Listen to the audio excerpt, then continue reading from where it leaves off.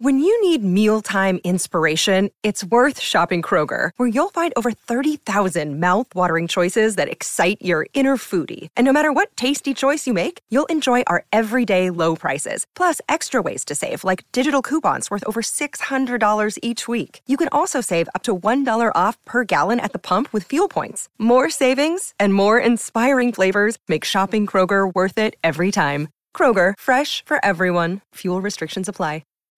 The Drive Show with Peter Vlahos. Toolmart, your complete tool centre. Proudly WA owned and operated for over 40 years. Yeah, great to have your company. Thanks for joining us. Anytime you can give us a text on the Tempera Bedshed text line, 0487 736 736, or give us a tinkle, 13 12 55 on the Scarborough Toyota open line. Well, 9:30 tonight, Nick Kyrgios will be on court.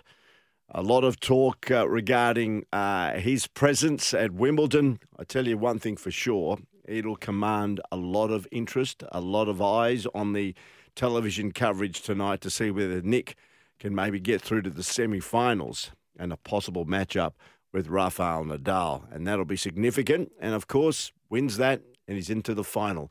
And as we celebrate tomorrow, Brett, I found out, Brett Phillips, it's 20 years tomorrow to the day that Leighton Hewitt won Wimbledon and became the men's singles champion at the All England Club. Could it be 20 years on, another Australian? Good evening to you. Yeah, good evening, Pete. Look, anything's possible. From this stage of the tournament, if you've got this far, anything can happen. And, Leighton, along with all the great champions, have been at Wimbledon this year, celebrating 100 years of centre court. They were all wheeled out a couple of days ago, and that's one thing on your resume that no one can ever take away. And I suppose we've always debated, haven't we? It's 9-10 years since Nick Kyrgios has been on the tour. We've always thought he's absolutely capable of winning a Wimbledon title, that maybe, just maybe, the planets are going to align a little more here. I'm reluctant to go any further than tonight because we've got to see what frame of mind Nick comes with. There's, yes, the developments in the last 24 hours with the off-court situation with the former girlfriend, which will be dealt with when he gets back to Australia. Will it have any impact here?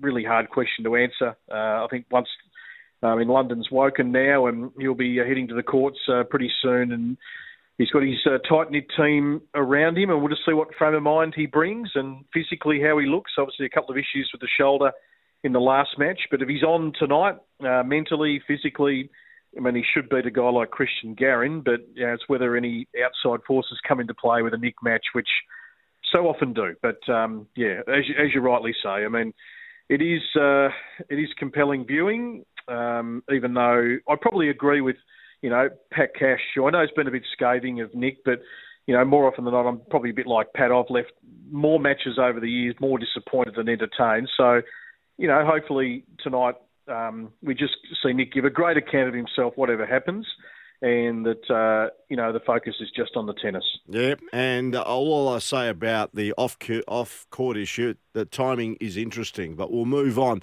Saying that, let's look at the women's quarterfinal, and Isla Tomljanovic has been just outstanding. She takes on Rybakina tonight. That match is before the Nick Kyrgios match. It's at 8 o'clock Western Standard Time, so I'm looking forward to seeing this. And it was quite an emotive Isla. Of course, her mum was there to see her play. She felt that was very special. And I must admit, I was oblivious to the relationship that she had with Chris Evert. Yeah, look, it's a fascinating journey, isn't it? Because, born in Croatia, and she's got a lot of family over in the US. I know when I went to the US Open a few times, but you go and watch her outside court matches, and she'd have a lot of family there, a lot of people supporting her in the crowd. And then, there was the link to Chris Evert when she was a young girl. She was invited to go and train at her academy there in Florida, and they struck a good chord, and, she's used that as largely her base when over in the US, and really, spends most of her time in the US. I suppose from a local media perspective here, we haven't probably developed a tight sort of connection with Isla because like all the Australian tennis players, they're hardly here, apart from a brief period of the year. But any time you've dealt with her on the road, fantastic, absolutely fantastic. I'm very proud to be an Australian citizen, and we saw her make her Fed Cup debut, of course, in that final over in Perth a couple of years ago. And look, we've always known she's had the capability. She's frustrated me more than anything because I know she can be better. She's lost those matches in the past that she's had in the cusp of her hand because her level is certainly top 30 level. Unfortunately, she doesn't get the rankings points here, but I think she's got the confidence now that, hey, I've just made back-to-back quarterfinals at Wimbledon. This is where I belong. This is where I need to step up and play. And I thought the way she absorbed, Cornet in the last round, it got off to a flyer, and Elise is emotional. She brings a lot of energy to the court, and Isla sort of went with her, and she was assertive in that second set. Rybakina tonight's going to throw a lot at her. Big, tall, strapping girl, hits the ball extremely hard, good angles, long levers, takes big swings, not much subtlety there. So, Isla's going to have to absorb a lot, get into some rallies, and then go to work. I mean, her backhand is world class.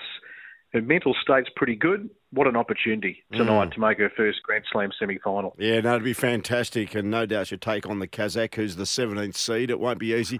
Simona Halep's an interesting one. She's making some good progress. Took out Paula Baldosa of Spain in the previous round, and of course Simona Halep, who won there on the grass in 2019, and she at this stage is looming as a serious threat to take her second Wimbledon. I agree, Peter.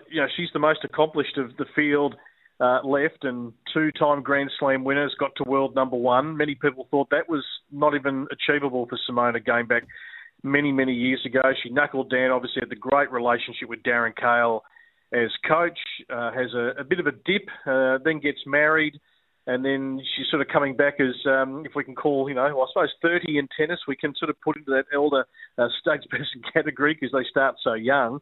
And now she's acquired Patrick Mouratoglou, Serena Williams' coach for a decade plus, and already in the short time they've been together, you can just see a renewed Simona Halep who wants more. I think she's going to be one that won't play necessarily deep into her 30s. She has hinted that she may play into her early 30s. She wants to have children and start a family, so I think she's going to try and really make the most of the sort of window. And she's a great competitor.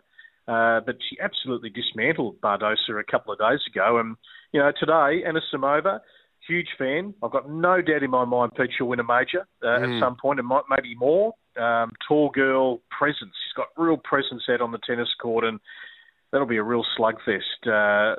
I'll back in Simona just maybe with a bit more experience, but gee, that's going to be on. That's going to be a great match. Let's have a look at the men's draw again. I saw, as long as I could, once I saw Djokovic take the third set and the fourth set, I knew he was on his way. But last night he took on Jannik Sinner, the Italian, who took the first two sets. And the thing that I noticed about Novak Djokovic, regardless of the scenario, he's never beaten and always believes in himself. And, of course, he's now through to another semi-final.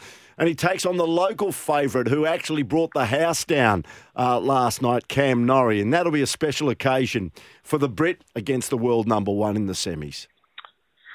Yeah, well, these guys, Djokovic, Nadal, we saw it, last year in the Australian Open final. They just, the scoreboard is just put away. They just reset. It's like they're starting a whole new match, and they know they can come back from these circumstances. Seventh time Djokovic had done it at Grand Slam level, and the third time in 12 months. So, I mean, as these guys are getting older, there are opportunities, but you've still got to get it done in best of five. And Djokovic just so quickly got that game on his terms, and then Sinner had the fall. About 3 games into the third set, where it looked like he was in a lot of agony. It looked like he wasn't going to take any further part. And he got himself up and got going, but he probably lost his mojo a bit after that. So, yeah, Djokovic clicked into gear beautifully. Cam Norrie, great win. It's a fantastic story, the Norrie story. Born in South Africa, Scottish father, Welsh mother, tough going. They were working in South Africa as microbiologists. Dangerous country, obviously, to live and raise children in some parts, depending where you are. The family decided to move to New Zealand. He's showing a bit of promise as a junior, but the Federation in New Zealand hasn't got the funding to really support him, using his British heritage with his parents. He goes to the UK all on his own as a 16-year-old, packed his bags out of an academy in GB, and here he is 10 years later getting his best results. Just worked really, really hard at his game, and that crowd last night was unbelievable. Prince William and Kate there, the Duchess, not quite fist pumping, Pete, but gee, if the cameras maybe weren't on them, I reckon they might have really let loose last night. No, I did watch it actually. I did watch it, and I played a bit of the audio actually before you came on, Cam Norrie. It was just, it was sensational. The crowd was really going off. From a local perspective, that is causing West Australia's perspective. We were monitoring, myself and my wife, Matthew Ebden, of course, together with Sam Stozer in the mixed doubles last night. And they're through to the semi-finals. They take on, of course, Jack Sock and Coco Gauff in the semis, which will be a nice little mixed doubles match. Absolutely. They made a semi or a final of the Australian Open as a pairing. They're Sam across the journey, and this is her final year, of course. I mean, big drought when she won the women's dubs last year at the US Open, which was a great sort of add to her the chapter of her career. And she's won 3 mixed. The last time she won the mixed was 2014 at Wimbledon. So it'd be lovely to see win another huge trophy. And then Maddie Ebden tonight with Max Purcell in the men's doubles. Up against Johnny Peers and Philip Pelagic. So 3 Aussies on court tonight for a spot in the semis. So Ebden, Purcell, that'd be great for them. 3 5-setters they've had in this tournament. They've come back from the brink a couple of times, and the older bro in Maddie Ebden looking after the younger Purcell, and they've made a really good combination. Yeah, I think they're seated 14th in the gentlemen's doubles, as they term it, at Wimbledon. Of course, Peers and Polasek at number 7, so it'll be a pretty good match. All right, before we let you go, Brett, give us your final thoughts on the Kyrgios encounter tonight. How do you think he goes?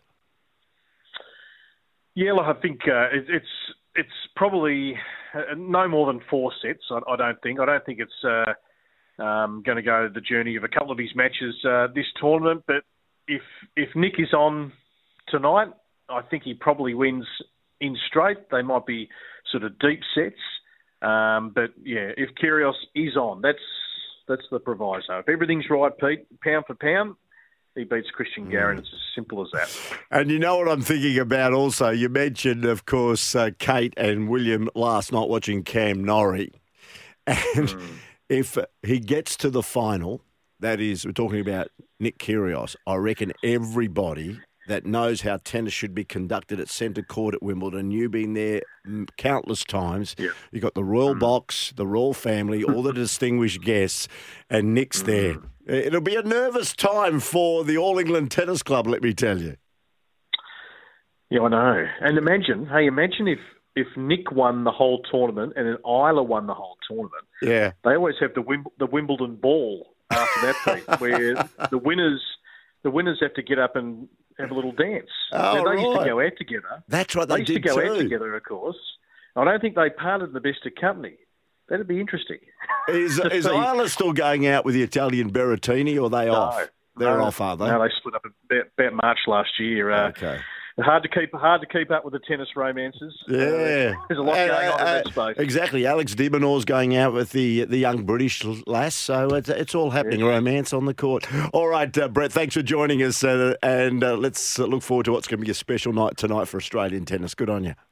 Pleasure. Good on you, Pete. Thank you. Brett Phillips joining us, our SEN tennis expert. We'll take a break, come back with more in a moment, and also later in the hour, big news. And it's great news that Optus Stadium has been awarded the Venue of the Year. How incredible for WA. I'll be speaking to the Chief Operating Officer of Venues West that oversees Optus Stadium and all the other venues here in Western Australia a bit later on in the next half hour. You're with Peter Vlahos.